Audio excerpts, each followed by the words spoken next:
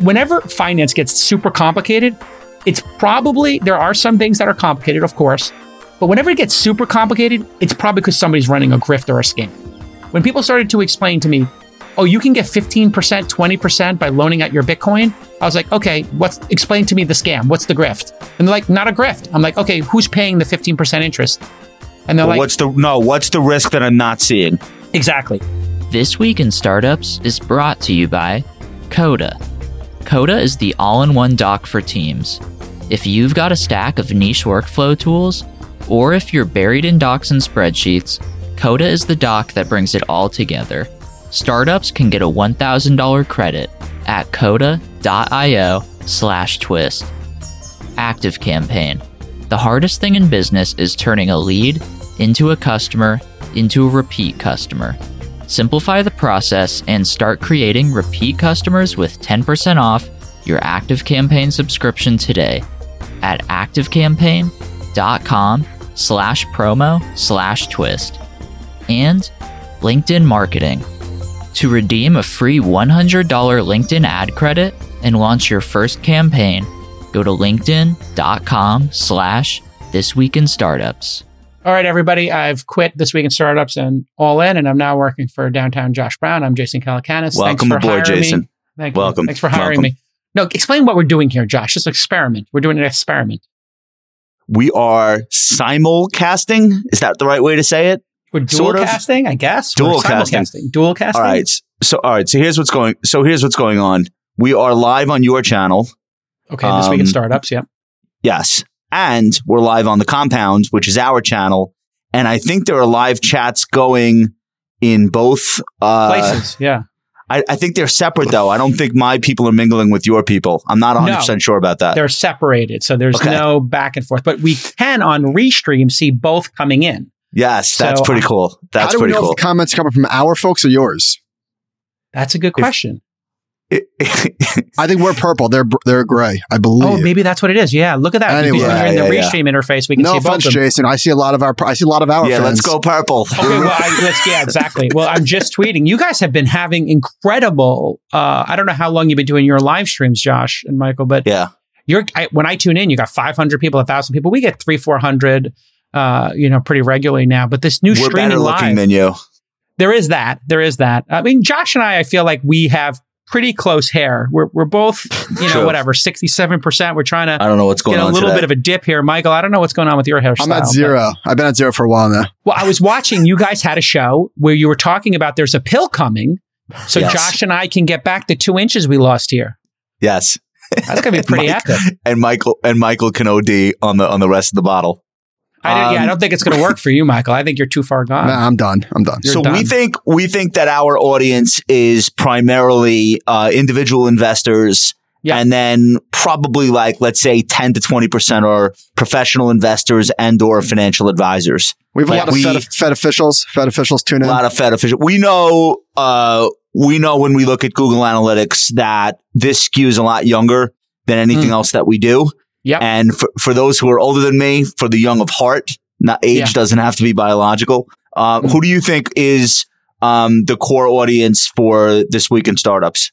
Yeah, it's very clearly people running startups, capital allocators in the private market, and then fans of tech, writ large. Sure. So if you just were fans of apps and, technology, we talk about general tech as well. So I think there's some crossover here, but it's probably 25% or something to that. And I think it's just a good way to introduce people to both channels. And I've been watching your channel and your experimentation with the YouTube live audience. So This Week in Startups is over 10 years old. We do 6 episodes a week. And it is, a bit of an institution. We sell out all the ads. It makes millions of dollars a year. I just have Molly Wood as my co-host now. I got her from Marketplace. And so we got 9 people working on it full time. But we started this live on YouTube because I got obsessed with a YouTube live channel called Knicks Fan TV. I'm a diehard Knicks fan. Me too. Yeah. So we talk about that. I know. I don't know what's going on this off season, but at least we're going to get him. We're going to get him tomorrow. It's good. Yeah. I don't know how great it is, but we're going to pay $110 million. Him is not that good. So. 100. Yeah. I mean, he seems like a great gritty point guard for 15 to 20 million, but I don't think for 25 million. Jason, we don't know. He plays better than Luka. No, we know. He's a good player. He's a good player on a good team, and we're a team, so we don't, I mean, there's no way we can go down, right? But I just love RJ Barrett. I'm really watching his development. I think this is going to be the breakout year. I love a lot of our bench, Quickly, Grimes, Obi, Sims. I don't know if you're watching Jericho Sims' development. I think that kid's got potential. Big fan. He's a monster. He's a monster. He's a child, but he's a monster. He doesn't know how to play basketball yet. He's like a few years away. He knows how to to dunk the basket and to block the shot. And he's so high in the air. And I think Obi Toppin's the other one. If we just do player development, I think this team's, got great potential. And it seems like a lot of the teams that have made it did it through drafting, right? Like savvy drafting. Jason, I'm hearing way too much optimism. You've been a Knicks fan for a long time. What is this? That's the problem. I was in the last row of section 324 during the Ewing era. I was there for the Larry Johnson 4-point play. I was there for Sprewell, the Spurs loss. I watched the Spurs celebrate. So how are you still glass half full? I don't even understand. Well, we haven't won a playoff series in 22 years. I'll tell you why. Hope springs eternal. I'll tell you my plan. I have done okay investing in private market companies that sometimes go public. You're an optimist. And I made a 10-year plan. I looked at all my angel investing. This year I'll do, put $100 million to work in private markets with my team of 21 people, right? I am pretty active angel investor in early stage companies. And there is an outside chance if I hit 2 more Ubers in my life and a couple of more of those singles and doubles, do it. That I would have enough money.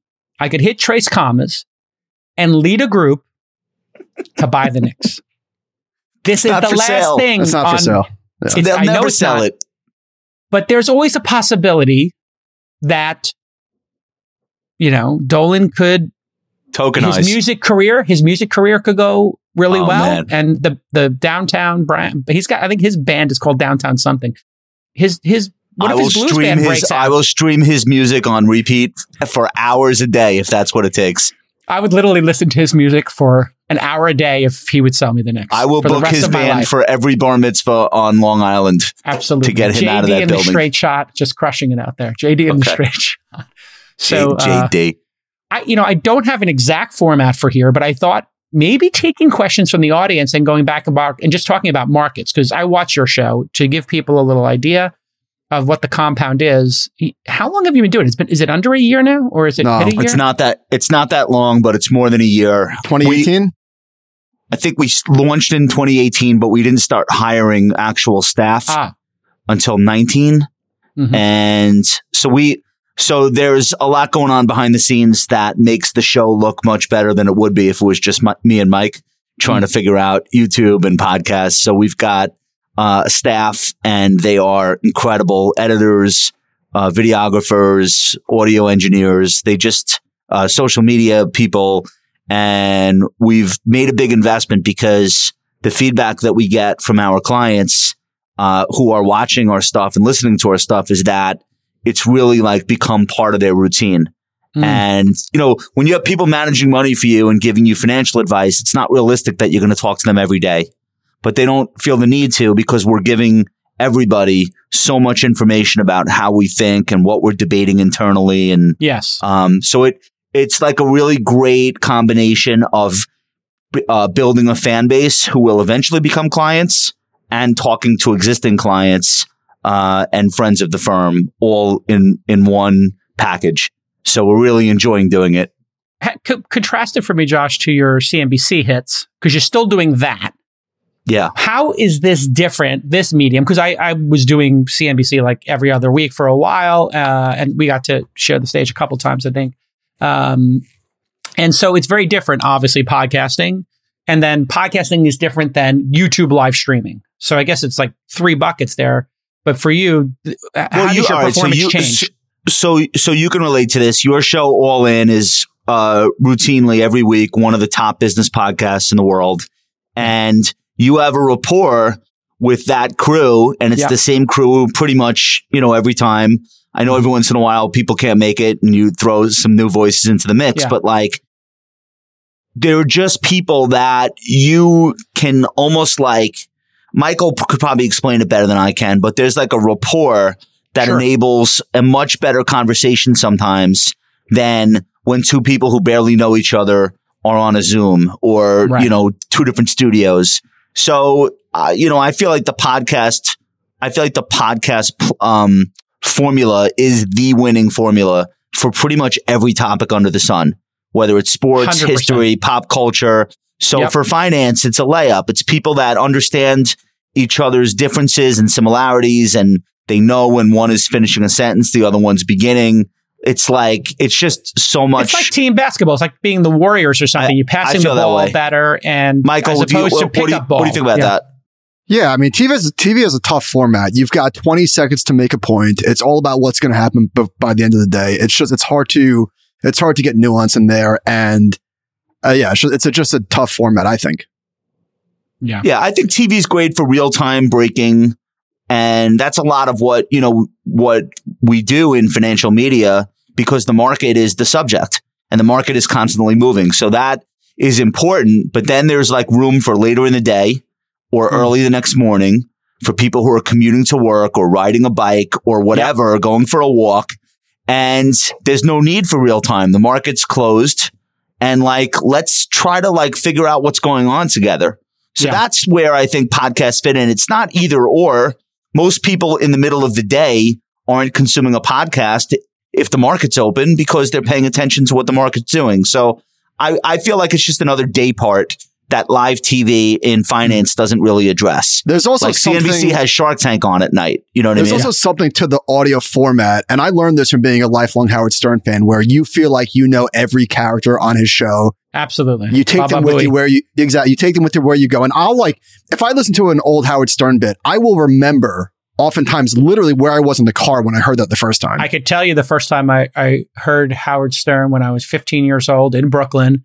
And a friend came over and said, you have to listen to this tape. It's Hill Street Jews.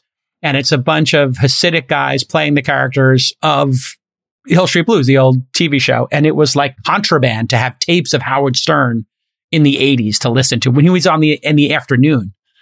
So just taking this a step further, I heard Daniel Ek give an interview about the power of audio. And he made this point that really resonated with me. If you think about all of the mediums, television, movies, a book, any way that you get content. So take a newspaper article, magazine, take all of those mediums. The most true medium is audio. And the example he gave is there were tape recordings of the Beatles in studio. I forget what album they were recording, but in between takes, they're legitimately having conversations about nonsense. What's for lunch today? Why was John late? Whatever. But when you listen to that with your eyes closed, it's like you're in the room with them. Yes. No other medium. So when you watch a movie, the director makes choices. What angle am I shooting this from? Yes. What coloration? You're being manipulated. They're literally you're being manipulated. It's magical. Which is great. If you're a startup, having a disorganized team is going to kill your business. You need everybody to be on the same page. And as an investor, I see this all the time. You must adopt a right-first culture, especially in this remote world, and use great structure in a beautiful Coda page. One doc to rule them all. Works right out of the box. It's totally customizable. In Coda, your text and tables, they live together on the same doc, which means all your valuable data, the objectives, the KPIs, the strategies are all in one place. Nothing gets lost, and your team is literally on the same page. Some great ways that we use Coda: product roadmaps, absolutely important. Remote onboarding, super important. And taking meeting notes. And Coda has a ton of templates for almost anything you can imagine. In fact, we put our 100-point checklist on Coda. So just go to thisweekinstartups.com/SC. You can make a copy of this. You can do the checklist yourself with your internal team. You can expand it. You can make it a 200-point checklist. You could make 3 sub-checklists underneath some of the important items. So join the productivity revolution and sign up for Coda. Head to coda.io/twist to sign up and get $1,000 in startup credits. Huh? How great is that? Voice is voice. If you're listening to the three of us right now, you could conceivably be in the room with us, and it's all true. There's nothing, there's nothing disguising what's going on. Of all the mediums. So. And if you think about what's happened in journalism, we look at the New York Times, we look at Fox, MSNBC, everybody seems to have picked a side. Everybody's got an agenda. You layer on link baiting on top of that. You layer on their desire to get subscribers by picking a side. Like the New York Times, felt like left moderate, but now it feels like it's MSNBC. And then other people feel like they're going super far to the right to catch up to Fox. And it's just gross to even click on those links. Like every week here in Silicon Valley, we have another tech company when the New York Times is just dunking on them and trying to destroy them. The Away founder with that luggage company, they got destroyed. The woman who ran that company, they just do these kind of hit pieces in the New York Times. And then I had the guy from Kraken, the guy Jesse, who they did a hit piece on like last week, and he seemed completely reasonable on a podcast. And so I think the audience is starting to figure this out as well. It's like, oh, Joe Rogan interviewing somebody. Yeah, I can make my own decision of what I think of Jordan Peterson or what I think of Sam Harris or whoever. And I don't need a journalist at the New York Times to reframe it for me and do those edits like that Scorsese is doing to, make you feel emotion.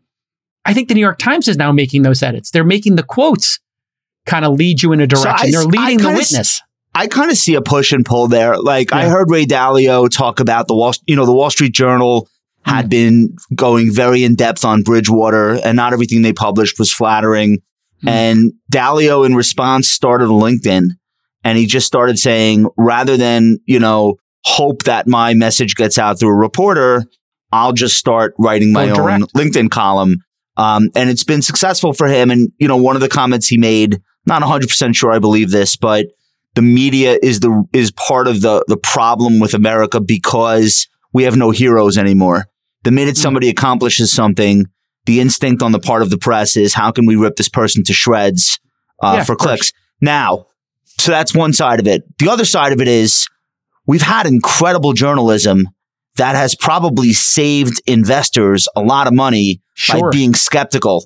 And the Theranos example. John Kerry wrote. Yes, I mean, so like you need the Wall Street Journal and the New York Times to support journalists who are going to be, I don't want to say cynical, but maybe skeptical enough so that if there is going on, a lot of money doesn't get lost. So I don't know where the line is. Of course, it's always moving. It's kind of like shorts, like shorting is a great thing in terms of intellectual honesty in the markets. Somebody gets to place a bet against it. But then if they go FUD like they did on Tesla, you're like, okay, you're sending drones over like a garage to tell us that there's no Model 3s being shipped. But when I drop my kid off at school, it's all Teslas.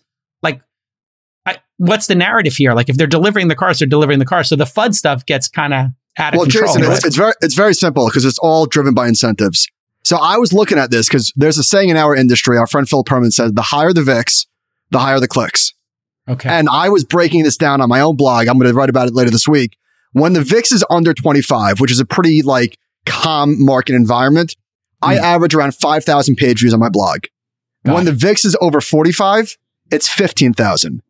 Yeah. So it's if it bleeds, that's constant leads. for everybody. That's it. Yeah. It's very simple. This morning, there's a new one. What's that? Now it's called Knicks for Clicks. Last night, Bill Simmons started his show, and I talked to Bill Simmons about this. Of he's got so many Knicks fans stuff. I'm constantly, DMing him Knicks stuff. And they started the show with Knicks just to go off on us for our off season. And, we can't get any superstars here. And we got Leon Rose and all these other people. And so what CP of the franchise, who does this Knicks fan TV thing, what he calls it is Knicks for Clicks. So right. Anytime the national press wants to get clicks, Stephen A. Smith, whoever it is, Knicks for Clicks. Yeah. So the reason why the Knicks can't get the Knicks can get people here. Yeah. The Knicks can get people here, but all right. I spoke to Enes Kanter, one of my favorite players in the NBA. Of course. Yes. I mean, just like one of the most passionate people I've ever met. You mean Freedom Kanter? Excuse me. Freedom Kanter. So I spent a day with him a couple of years ago, and he was on the Knicks, but leaving. And one of the things that he said is a really big impediment to getting, great young players to want to come. It's so weird. It's so strange, but I believe him because he's had conversations with people about this. If you're a young player joining the Knicks, where do you live? Because they practice in Westchester. It's Westchester, yes. Yeah. They move play on the facility to Manhattan or Brooklyn. Right. They play on the west side of Manhattan, but they practice in Westchester. So just hour and a half. Hypothetically, you choose to live in Westchester. Okay, great. You're right near the practice facility, but you could be 2 hours from MSG on game day by car. It's a disaster. So do it reverse. Live in Midtown Manhattan. Not great, but do that. Now what? So you're near the games, but for practice, you could get stuck in rush hour traffic leaving Manhattan. So it's like this weird thing that nobody would ever think about. But he's like, people think about their lifestyle. So if 4 teams are going to give them $20 million, why would they pick the team that makes them commute like a shoe salesman?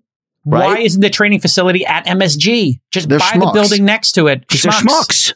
It's unbelievable. I am going to make it first class all the way. I'm going to build like an entire building. I'm going to give them. I'm going to on the slide. And also, it's the below owner. market rent and penthouses. How Dolan treats Charles Oakley, throwing him out of the building. I mean, there's no secret. The word's out. Nobody's coming here.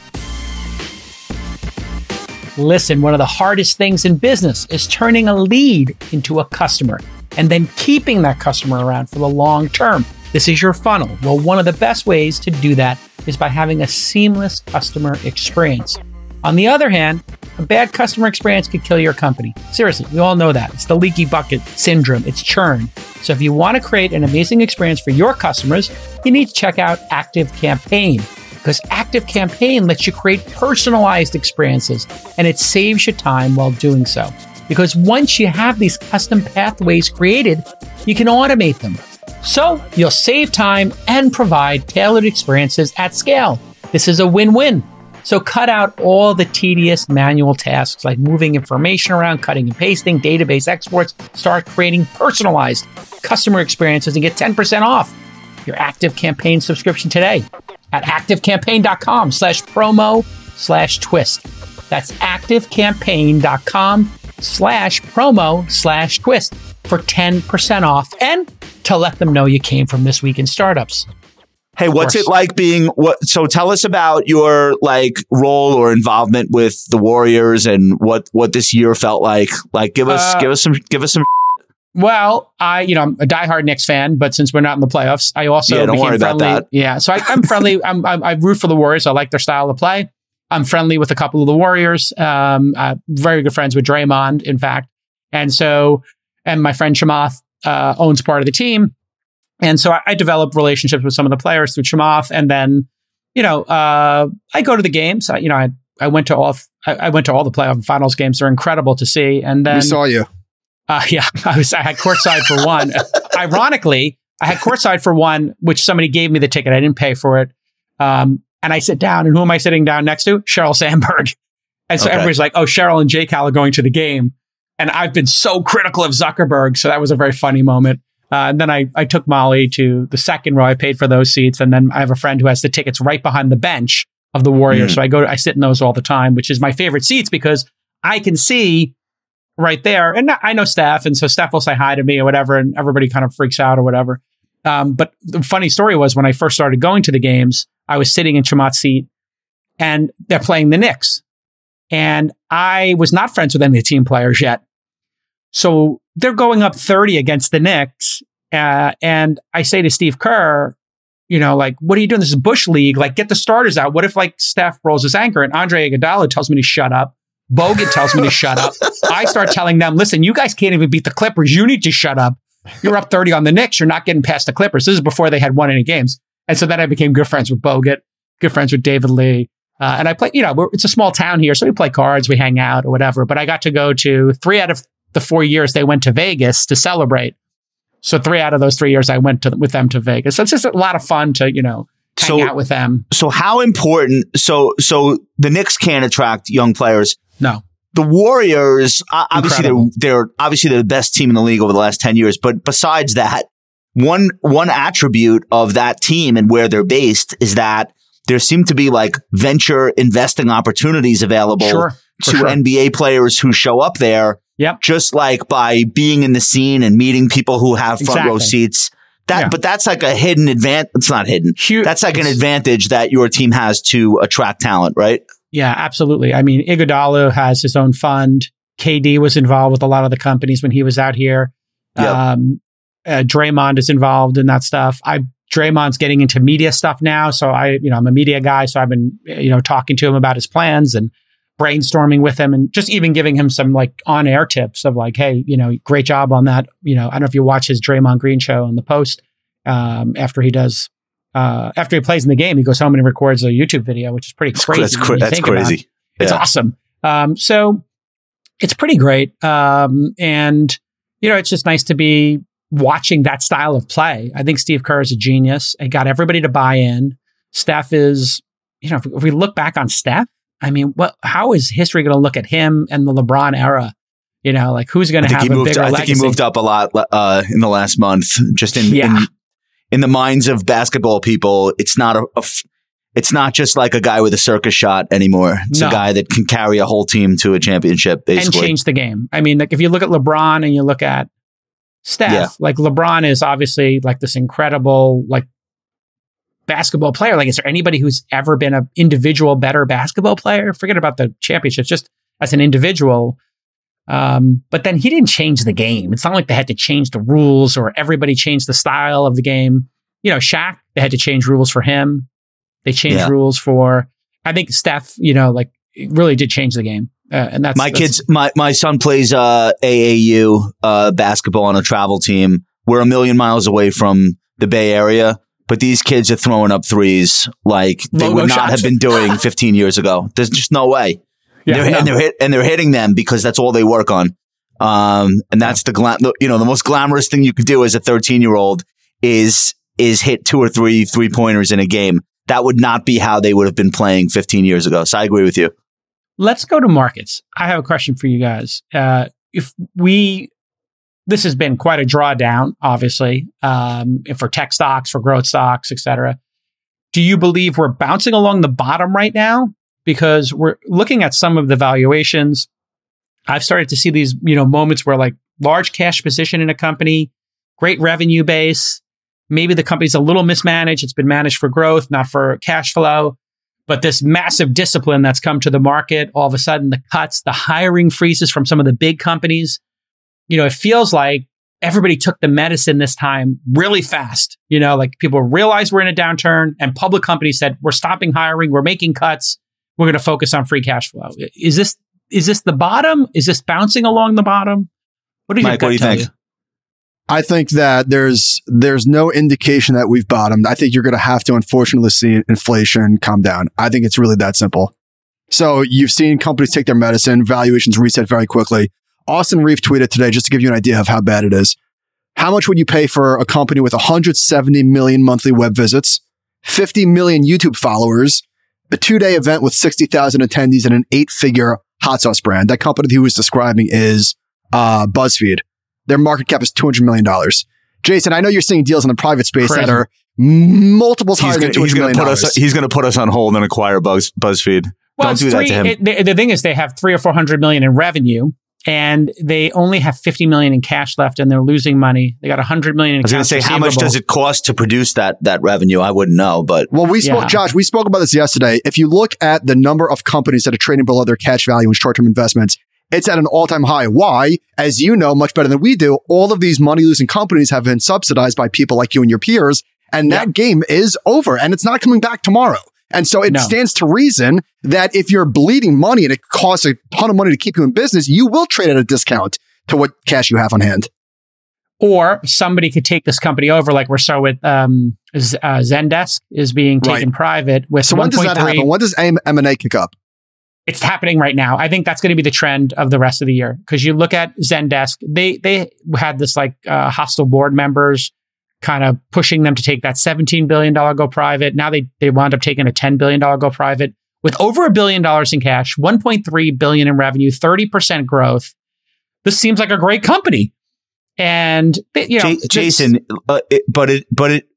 I know it feels like a failure for people, maybe like in the venture world, but let's keep in mind, Zendesk went public in 2014. It was one of the first handful of unicorns. I don't think Fortune magazine did the unicorn cover until 2015, but I could be wrong. Maybe it was 14. But that was one of the first, and it was ridiculed. Yes. People said $1 billion for a chat bot or whatever. Makes no sense. So getting a $10 billion exit 8 years later is not a failure. Like, I know we wish it could have been more. The stock price is higher, but that's a win. It's a completely fair point. But what I look at is long-term greed-wise, the management team and the board, I think, these private equity folks, I think just pressured them to give up because they made their lives so miserable. Couldn't they have, because they were going to also buy SurveyMonkey. You would think a company that was in a strong position, this isn't BuzzFeed in a weak position, this is a company in a strong position, 30% growth, that's almost high growth, right? It's very respectable growth on a big number. Why cash in your chips now? Why not keep going? And I think it's because the private equity firm is like, we're going to cut half the staff. We're going to make this thing print 300, 400, 500 million in profits a year, and then we'll take it out again or sell it to Salesforce for 20 billion. And I think that's what we're going to see. So somebody will buy, I think Bankoff or Vox will wind up buying, you can see a reverse merger. Maybe Vox does some kind of deal with BuzzFeed to go public, and then they just gut the BuzzFeed staff and make it profitable and put it with their collection of assets. We've seen a trend of international billionaires buy U.S. media assets from overseas because it puts them immediately into the conversation in a way that they have influence from day one. So rather than hire a company, rather than hire PR firms and try to get a message out or show up at Davos every year, like if you own your own media outlet and it's got video, it's got print, it's got subscription, like you're a player. People have to listen to what you have to say. So I mentioned Fortune before. Fortune, I think, is the best financial magazine of all time. And that was sold to a billionaire from somewhere in Asia. It was the guy. He was a crypto guy who they were criticizing, perhaps. And then he bought part of it. I think. Yeah, I mean, so Benioff one time. Yes, Bezos bought the Post. Yeah, and then what's his name? You'll see more. Midyar started information. No, Pierre Midyar started The Intercept. So yeah, it's a classic move. Media sucks as a business. Let's be honest. Like the journalism, unless you have an agenda, unless you have an alternative use for those assets beyond just advertising revenue. Well, that's what this is too. Think about this. Like we do media, we don't need to make money from it. We have other day jobs. So that's kind of like the ultimate sweet spot. That was the big beef at All In, that we had this like little flare up because it became a business all of a sudden. And we're like, you know what? Our businesses are big outside of All In. Let's just make that a podcast. 4-way split. We'll just do it once a week. We're not going to do any events. We're not going to do any of that, even with the great success of the first event we did, because we're like, our other businesses are crushing it. Let's just do the pod every week and be the 25th, 35th, biggest episode of the week every week. And that's enough. No advertising. Just go from there. Hey, Jason, getting back to where we are in the market. I was listening to Plain English today with Derek Thompson. He had Connor Sen on talking about like where we are in the cycle. In 2008 and during the dot-com bubble, by the time stocks were down 20%, we were already in a recession. Now, the NBER didn't tell us we were, but I think people knew that we were in a recession. Right now, it's happening so much quicker where the stock market is front-running a recession. So you look at home builders, for example, the stocks are down 40%. They have gross profit margins at an all-time record high, pre-tax income at a record high, but stocks don't get credit for what they did. They get credit or penalized for what the investors think the market is going to do. So I would say that if we do not get a recession, stocks are very, very attractive right now. But there is still a lot of price instability for the first time in basically our lifetime. And that matters a lot. The cost of capital matters a lot. Yeah. Hey, Michael did this thing on his blog. I don't know if we have the graphic to share, but just the information is really valuable because it's a new environment for most people watching this. Stocks so when people say inflation is bad, it's actually not. You need inflation because the alternative is worse. Disinflation. It's high inflation that's bad or quickly accelerate. So Michael broke it down into inflation regimes, 0 to 2%, 2% to 4%, 4% to, and there is a point at which historically the rubber meets the road and stock returns become deeply negative. The other interesting finding there, which Michael can explain, is that actually falling inflation, no matter what level it's falling from, is a really good tailwind for stocks. Even if it's falling from 8 to 6, it's actually beneficial. Because Mike, consumers have more money to spend and engage? Because we're looking forward, because the stock market is looking forward. So falling inflation. Yeah. So it's like, so here's the number one thing before Michael go. The number one thing about investing that might be different on Wall Street than Silicon Valley. The number one thing about public market investing and Wall Street, there's no such thing as good or bad. There is only ever better than expected or worse than expected. So get those two words, good and bad. If you're going to be a public market investor, eliminate those two words from your vocabulary. It doesn't exist. All that matters is, okay, that sounds bad, but the expectations were so much worse. The asset rallies. And because vice versa. The assets are being priced in real time. Dude, So it's right. the So interest rates are the lifeblood of the economy. And interest rates were at zero for a long, long time. And the only thing that mattered was top line growth, subscriber growth, user growth. And we overdid it dramatically, right? At one point during the pandemic, Peloton had a larger market cap than MetLife. 40 billion, yeah. Peloton was bigger than MetLife. Zoom was bigger than ExxonMobil. So we clearly overdid it. And then so we don't need to go into all the areas, but we overdid it a lot. And maybe we're overcorrecting on the downside right now. But a lot of these companies, just on traditional metrics, still don't appear to be like bargains. I know the stock price is down a whole lot, but they still have Nike's a good example of that. Like it's like one of the greatest companies in the world, one of the greatest companies in the history of the consumer companies. They had a good earnings report. They actually beat on revenue and earnings. The problem is it was 23 times earnings when they reported. And this is a market that is 16, probably on its way to 13 or 14. Hey, Tom Eschbacher is here with us again. He's a senior sales manager at LinkedIn Marketing Solutions. And we're talking about their amazing report today in startup marketing, as well as how to use LinkedIn to grow your startup. What are some tactical things, not big picture strategy? I'm talking tactics that founders can do today to figure out product market fit. One of the big tactics we see here is amplifying organic posting with paid advertising. And you consider a startup that raises a seed round. They post the news on their LinkedIn page and see a bunch of likes, clicks, and follows come in. They follow that then with some updates about product, and they see continued traction with, for instance, HR benefit managers at tech companies that have fewer than 500 employees.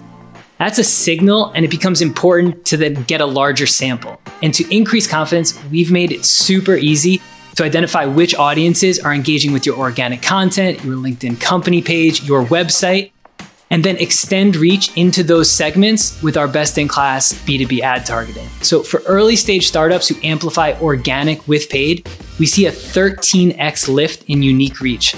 And those are meaningful insights to help inform product and go-to-market strategies. Such a great strategy. Head to linkedin.com/thisweekinstartups and get the report now so you have an edge on your competitors. And as a little pot sweetener, $100 off your first marketing campaign thanks to Tom and the team at LinkedIn. Go get that report and get the hundy. Yeah. We bottomed, by the way, the S&P over the last 5 years, historically, like during crises, COVID included, has been bottoming at 14 times. So we're not that far away from crisis multiples. I feel we're bouncing along the bottom. I feel like we're bouncing along the bottom right now. If you were going to buy a company and hold it for 10 years, like I've been looking at Disney, I've been wanting to get into Disney for a while, but it kind of spiked up and now it's under 100 again.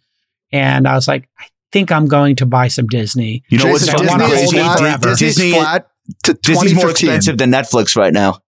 I know, but they own Star Wars, Pixar, and of course, Marvel. Like, and our kids are going to Disneyland, and our kids are not going to Netflix land. They're not going to Ozark World. Yeah, no, Ozark World kind of dark. I don't think we want to send them there to work with the cartels. To work with Ruth? Orange is the New Black world. It's not a great exhibit. No, you don't want to spend time there. But yeah, I think this is the time if you were going to start building a position, because I hold things in decades. I take a decade-long approach to stuff. I'm not like trading in and out of stuff yearly or, quarterly, and God forsake, not like by day. But I really do like to hold things for a decade, and I feel like that could be like a decade-long holding for me. We ran the numbers, and Disney has actually underperformed the S&P 500. Yeah, for over the last 30 years. So all of the things about Disney that make it a great company, we could all cite those things: the parks, the kids' connection with the characters. But it's a media company. Also. But in the end, like ESPN and ABC suck. If you bought the S&P instead of Disney 30 years ago, you did better. So buy and hold is obviously great, but where you buy is going to have a really big. Jason, Facebook underperformed the NASDAQ since inception. Yeah. Crazy. It's crazy. Yeah, I think the subscription business that Disney is building has such amazing opportunities. I don't understand who's running product there, but and I said this on CNBC and I almost got laughed at the show. I said, they're going to be bigger than Netflix. Just watch. Like this it's obvious to anybody who's looks at content that their content and IP library will result in more subscribers ultimately, especially on a global basis where these characters transcend. Wait, why do you say that? I think anybody who's a parent who gets Disney will never unsubscribe. Because, all of us, yes. So if you're a parent, you're not going to unsubscribe. And these things become timeless. Like we watch Star Wars. My daughters, who are 6 years old and 12 years old, they are now into Obi-Wan. They're into Clone Wars. Now we have that shared IP. Marvel, you're having shared IP. We all grew up reading X-Men comic books. And now we're going to have the X-Men movies with the Avengers movies because they just got that license back. And then Pixar, like our kids, or, we kind of missed that one. Maybe we saw it, as we're Gen Xers, but Pixar transcends that. And the Disney characters transcend that. So this idea that you could have a media company, that subscription, that every generation can enjoy together, to me is unprecedented in the world. Whereas Netflix is kind of long tail and pockets of like Chappelle shows over here, Orange is the New Black, Ozark. These appeal to very different groups of people. And I don't understand how incompetent Disney is that when you sign up for Disney Plus, at the end of the show, they don't play a trailer for the Star Wars experience and then have a one-click purchase your tickets. Or you watched Grogu and you got introduced into Baby Yoda, spoiler alert, it didn't upsell you on buying Grogu for Christmas.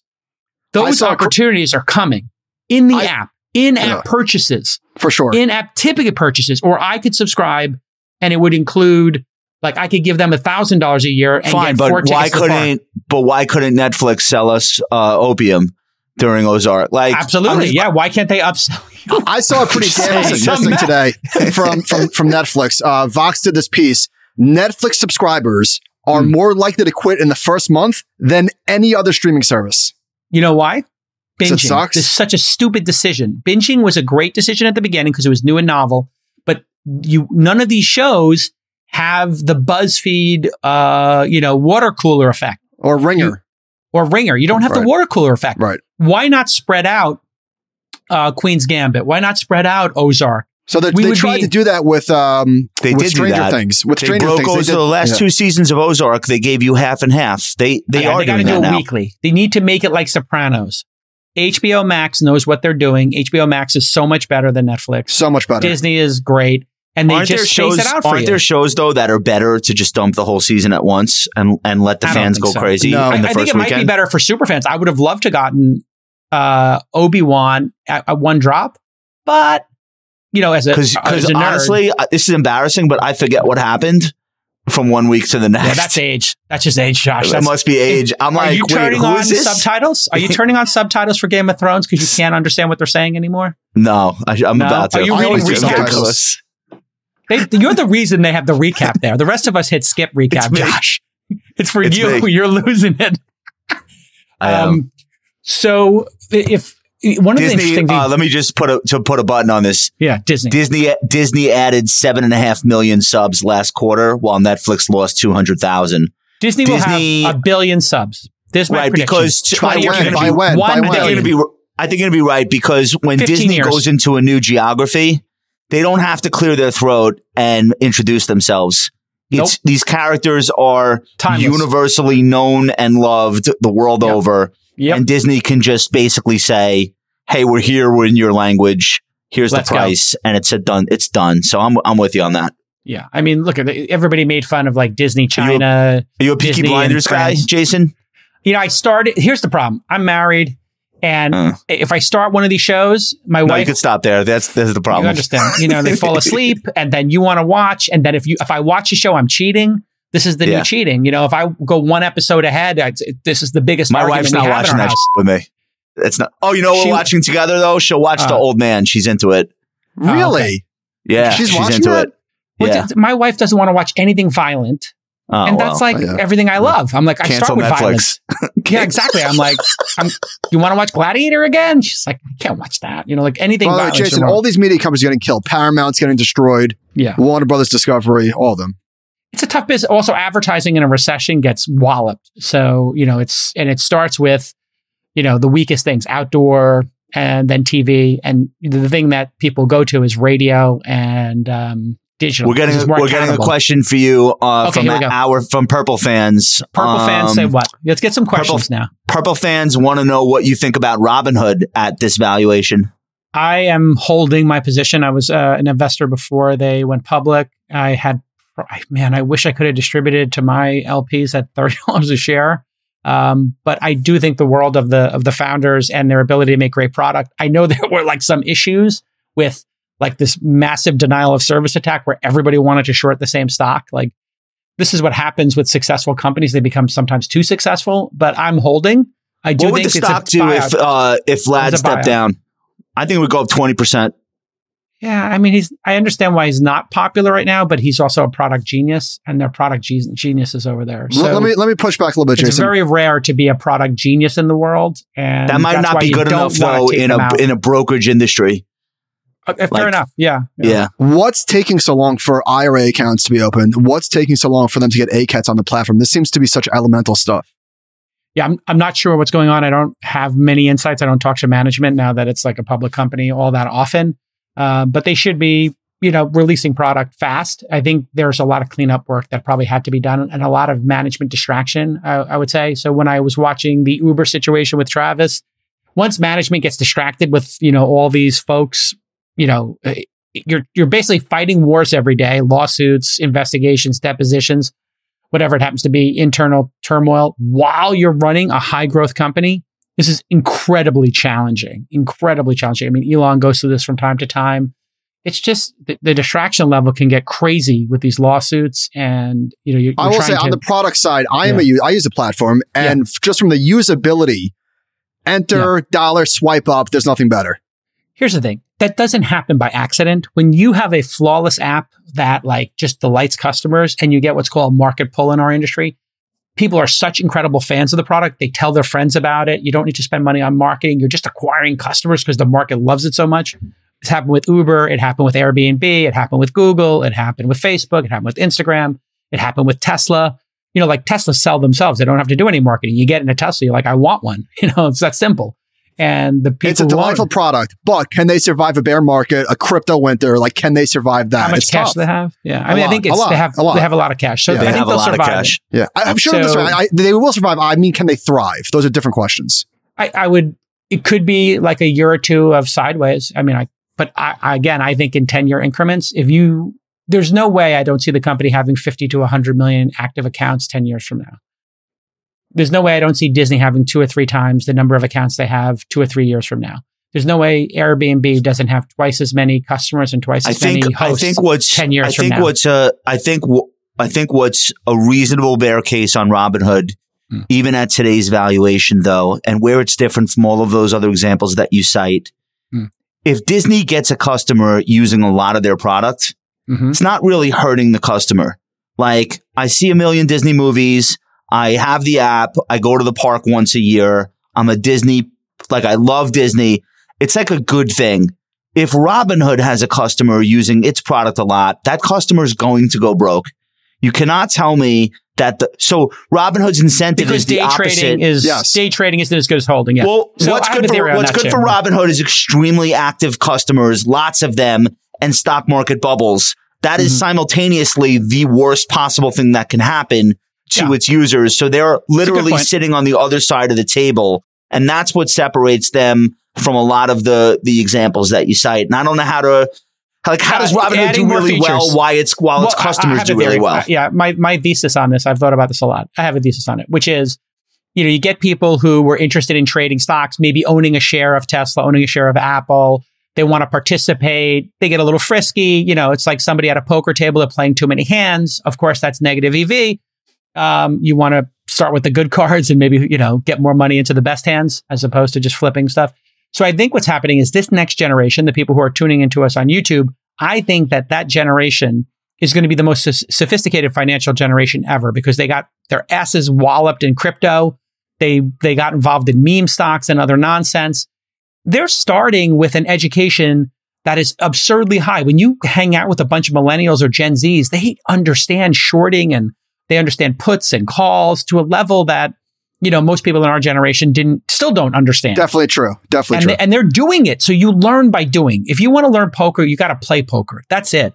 You want to be good at gambling. And you have to lose money. And you got to lose money. That's the price. So I always tell people, if you're starting angel investing or poker, make the smallest bets possible, play as much as possible. So taking your concept though to its logical endpoint. Yeah. So somebody learns a lot because they were a Robinhood user in 20 and 21. They thought they were a genius. And they stopped playing. This year they said, you know what? I have learned a lot. And the worst thing I can do is funnel orders to Robinhood all day and trade against Citadel. Robinhood knows that as well. And they have 401ks, 529s, balanced portfolios, and people doing checking. Is that profitable? In it. Well, I think there'll be a super app of finance, and I think Robinhood has a chance of being it. I think they're the likely candidate. So imagine this generation opens up an app and they're getting their paycheck put in there, their checking accounts in there, their 529 for their kids is in there, their 401k is in there, their IRA is in there, and they're just doing tax optimization, tax loss harvesting. We were also shareholders in Wealthfront, which I think sold too early. But Wealthfront also kind of was educating people on that, and they kind of had a little bit of an older generation using it. But, I think that these apps will come together and there'll be super apps, just like Uber's sort of turning into a super app now. You think Robinhood has a head start on something like a SoFi to be because most people are not going to have 5 of these. Race. It'll be a 2 or 3 horse race, of course. You think it'll be those two? And there could be other ones that show up. You could see something like Cash App that Jack's working on, maybe expand, right? Because I think he add crypto to Cash App? I think he did. Do you worry about the seamlessness with which somebody can have their paycheck deposited into a financial super app and with one swipe have that be in 5 different crypto coins? Should life be that seamless? Should finance have no roadblocks at all, no friction? I am a fan of people being able to do what they want with their money and learning hard lessons early. So I am fine with it because the alternative is, what I saw when I first started working, down on Wall Street, installing laser printers in the late 80s and early 90s, which was people were taking their paychecks to a cash checking place, and they were paying 4% on their money just get cash. Yeah, and then we'd go to a bar and we'd lose another 20%. And then we would wonder where our money was going. So if it goes into an investment app, I think it's a much better thing than going to a cash checking place. I think poor people and people who are starting on the economic rung, yes, they should be getting their money put into an investment app and at least having the option before they, gamble it or spend it on beer or a night out. Yeah, maybe I could put some of it into Apple or Disney. Yeah, that might be a better outcome actually. And I that's why I love what you guys do, here with the Compound, is you're educating people and you're demystifying it. We're having a conversation here. You can actually, as a consumer, have a reasonable discussion about Disney.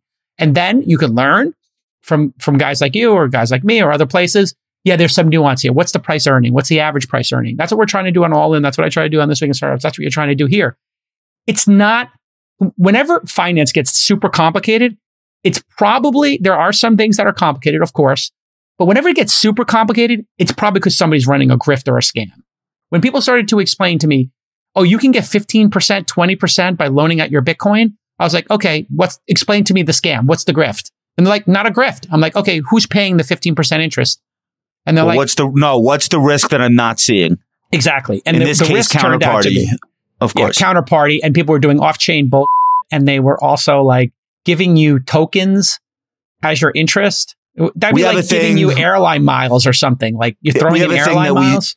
We have a thing that we talk about, and Corey Hofstein, I think, is the person who has done the best job at coining this phrase and writing about it in depth. But we stole it. That risk can never be eliminated; it can only be transformed.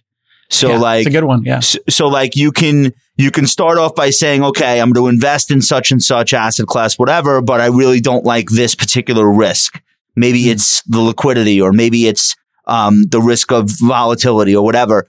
You can totally transform a volatility risk into a liquidity risk via hedges or whatever. Like there's a million ways that you can transform risk, but you're always taking some kind of risk if there is a potential reward. And I think to your point, like 15, 20 million Robinhood users have learned that about a variety of different markets. I don't know if they really learned it, but they experienced it definitely. Sometimes risk can be transformed in a positive way where you're not the person over. So for example, illiquid investments, right? Yeah. The marks that we all know are fake are sometimes in the investor's best interest. Of course, they can't blow out even if they wanted to, but Cliff Asness calls this volatility laundering. So in other words, I am at risk. The risk I have though is not volatility because I can't sell anyway. The risk I have is I just can't get access to my capital. Right. We consider this a feature in private markets. So, one of the ways people got really rich with Uber was Travis didn't let people sell. And he controlled the secondary market of Uber shares with an iron fist. And then some people in the early round, like I was, we had certain rights to our shares where we could sell them. And, there were people who were contemporaries of mine who sold at 2, 3, 4 billion. And I had people banging my door to sell my shares. Listen, it was a lot of money for me at the time. I'm glad I held, there were 10Xs to occur, 20Xs to occur after that. So, holding is sometimes a feature, not a bug. And that's how venture firms work. Venture firms, you put your money in and you find out 10 years later how you did. That's why, endowments like them. It's like, I can just put this money away. I trust this fund manager. In 10 years, I'll find out how I'm doing. That's not a arc that most people want, but it does take out all volatility. We send our LPs a note every year. Here's a very conservative estimate of what this stuff is worth. But please feel free to ignore all of these reports, audits, markups, and just look at cash in, cash out. I'm in 20 plus venture funds, some of the most famous ones in the world. And I just look cash in, cash out. I put in 100,000. How much did I get out? What would I have done in the market? I just set these, I call them wealth bombs. You put 100K, 250K into one of these venture firms. I'll find out in 10 years. Did I 2X or did I 10X? And sometimes we 2 or 3X, sometimes you 10X, sometimes you 20X. And I kind of like that way of investing, but I'm actually coming around to public markets now that everything's so low. Because you start looking at some of these valuations, like Peloton at $3 billion with $900 million in quarterly revenue. I know they're running out of cash and it's been mismanaged and it's a show in so many different ways. But the new manager seems pretty good. If they can get some cash, I don't know why this thing hasn't been bought yet. Why is Peloton sitting out there at $3 billion? Peloton? Yeah. Why didn't somebody buy it yet? Because the comps are impossible for the next decade unless we're going to have a pandemic. Another one. That's why. They'll never have a year as good as 20 ever. But unless monkeypox really blows up. $3-4 billion in revenue? I mean, why can't $3 Nike billion buy them? company. That makes total sense. Nike. But what's the rush? Look at the trajectory. So why would you that is the point. Wait. Right? Yeah, wait. It's like we're playing some like game of chicken here. Like who's going to do the Snap M&A purchase next? Mirror got bought by Lulu. I don't know what they paid, but I already could pretty much mentally guarantee that's a write-off at some point. So like what's the unless Nike thinks Adidas is going to buy it, why would they be in a rush, I guess, but it's got 2 billion. Does it have 2 million subscribers between the two? Like a million and change for the hardware subscribers. It's such a great product too. The people who have it love it. I think they would do really well at gyms. Equinox maybe merge with it. And what about the issue that everybody that could afford one and wants one bought it and there's nobody left? Is that believable? Why not you could buy the customers and just cross sell them?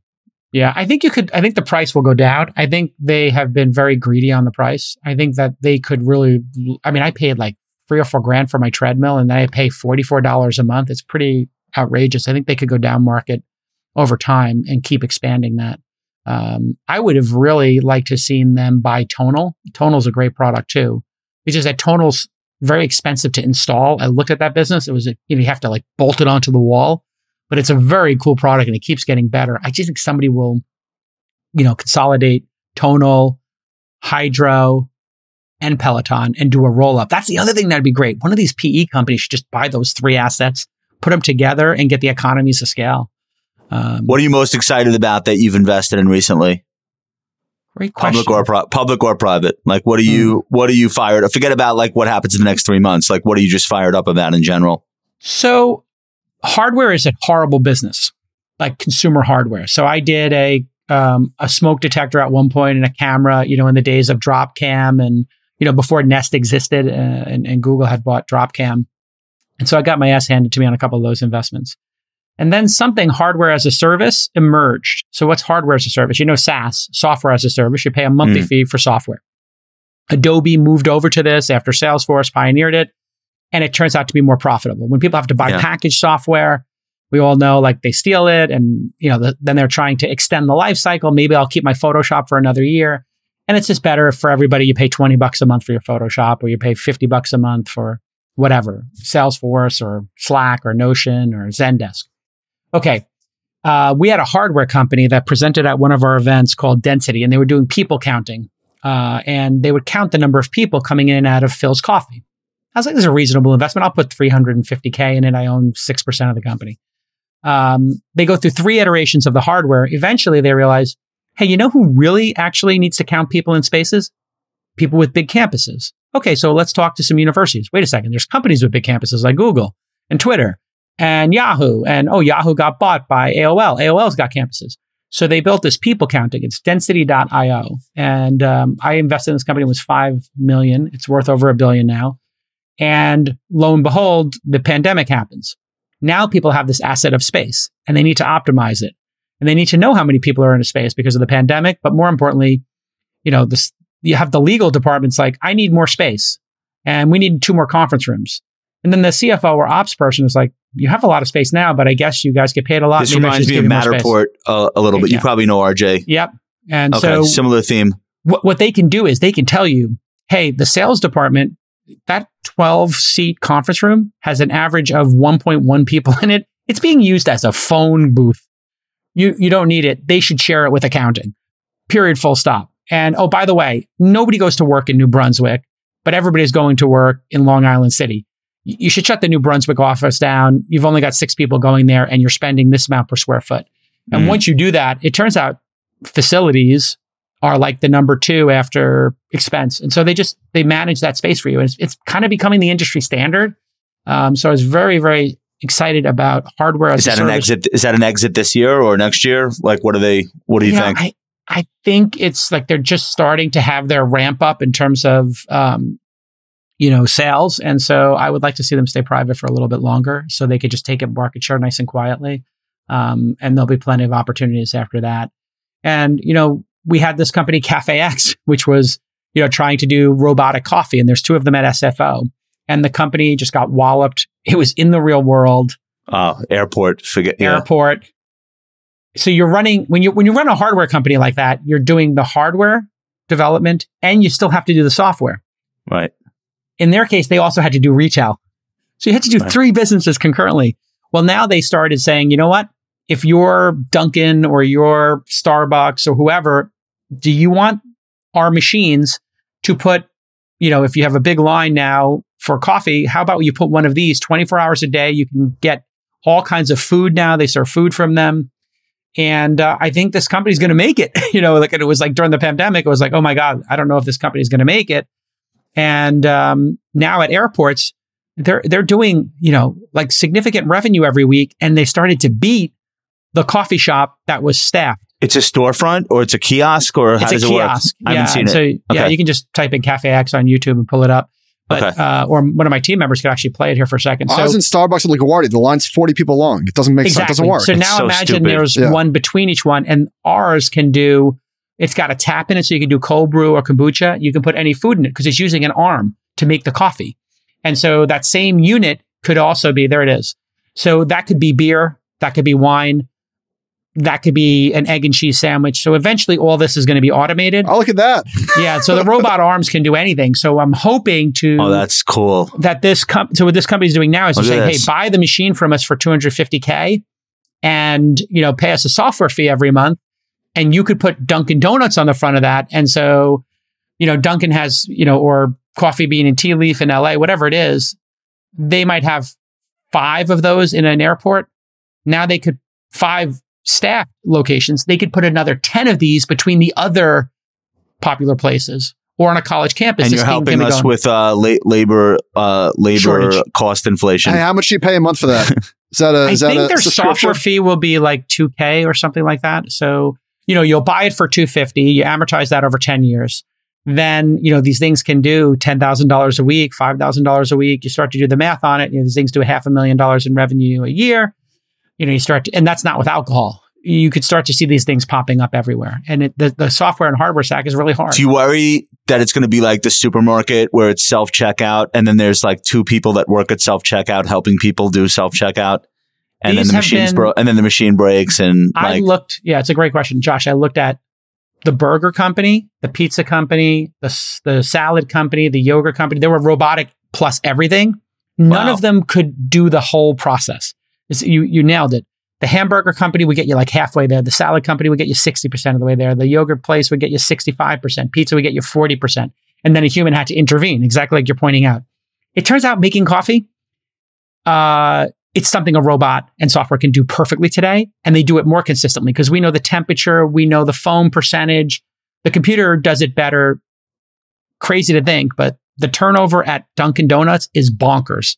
Like the average Dunkin' Donuts worker lasts less than a year. That person's not going to make you a great coffee, all due respect. This category should be called ass, Americanos as a service. Well, I mean, it's just, like you look at what happened with McDonald's, like in New York, they were trying to give $15 an hour 10 years ago. And then I remember all of these kiosk companies were like, yum, yum. You ever walk into a Subway and say to yourself, why isn't this a vending machine? Exactly. Yeah. That would be hard. Yeah. Cutting the bread, getting the food. Anytime you got all those ingredients. It's so modular. Like why wouldn't that be an assembly line that's coin operated? That's probably about 10 years out. The reason is because you got to cut all that food and then the food's flying everywhere. Whereas with coffee, it's like 2 or 3 ingredients. It's the sheer number of ingredients and the dexterity needed. But, I think you could do. Last question. Will the robot spell my name wrong on the cup? Yeah, absolutely. Yeah. Okay, good. Hey, Jason, I got a question for you. How long did it take you to transition to Pacific time? Like in your calendar invites as a New Yorker, how long did that take you? Oh God. I mean, don't come at me with the PST. I don't like that. It's brutal. It's brutal. I still, I'm getting used to, there's a double-edged sword. It's kind of nice to be at the end of the day. You're kind of wrapping up and you got the Knicks game on at 4:30. Kind of nice. Very nice. Kind of nice. And then those late, you guys have those 9 p.m. I can't stay up for those games. It's ridiculous. Not fair. It's not fair. We get them at 6 o'clock. It's beautiful. They started all the finals at 9 p.m. Eastern. Oh, it's so beautiful on the West Coast. You got kids that want to watch. They can't. But yeah, I have to tell you, getting up for markets and, they're like, oh, hey, come in person for tech check, and you're like, at what time? And I got to get up at 5:30 and then I got to get to the studio and makeup at 6:30 in the morning. I mean, it's brutal. It's brutal to be on air at 6 a.m. So you guys got the market thing is much better for y'all. Jason, how'd we do? I wake up at 4 a.m. I think this was great. We had 300 or 400 people on our site. You had 700 people. I think we had 1,000 people. I think the conversation moved fast. We didn't take enough questions. Shout out to the viewers. Thank you guys and all the great. Yeah. How did we do? What did you think of the comments collab? And stuff? Thank you. Rate the collab 1 to 10. Rate the collab on a 1 to 10. I thought this was so much fun. We'll do this with you whenever you want. Just I think this is good. And then we could do a 3-way. Josh, we could have a 3-way here. My wife said no to that. She said no to 3-ways. Yeah. Yeah. No, we're not going to be doing that. Don't bring it up again, Josh. That's a road to nowhere. I think that's probably worse than cheating on Netflix. But look at that. Yeah, a lot of 10s, a lot of 12s. Where are people calling in from? That's the other question I had for folks. Where are you calling in from? What city? What country? Our people are like US, Canada, UK, but all over the world. And all over the world. Yeah. Yeah. So this was awesome. Thank you for having us on our channel. Yeah, we'll have you on. Everybody on your channel. We'll have you on our channel next time. Yes. 100%. So you guys host next time. Everybody go just search for The Compound and subscribe, rate, and follow. Congrats on All In, by the way. Thank you. Yeah. Great show. You guys are consistent and we're fans of yours, you're fans of ours, so we really appreciate it. Yeah. Hey. All right. We'll see you all next time on The Compound and This Week in Startups. Bye-bye. Thank you.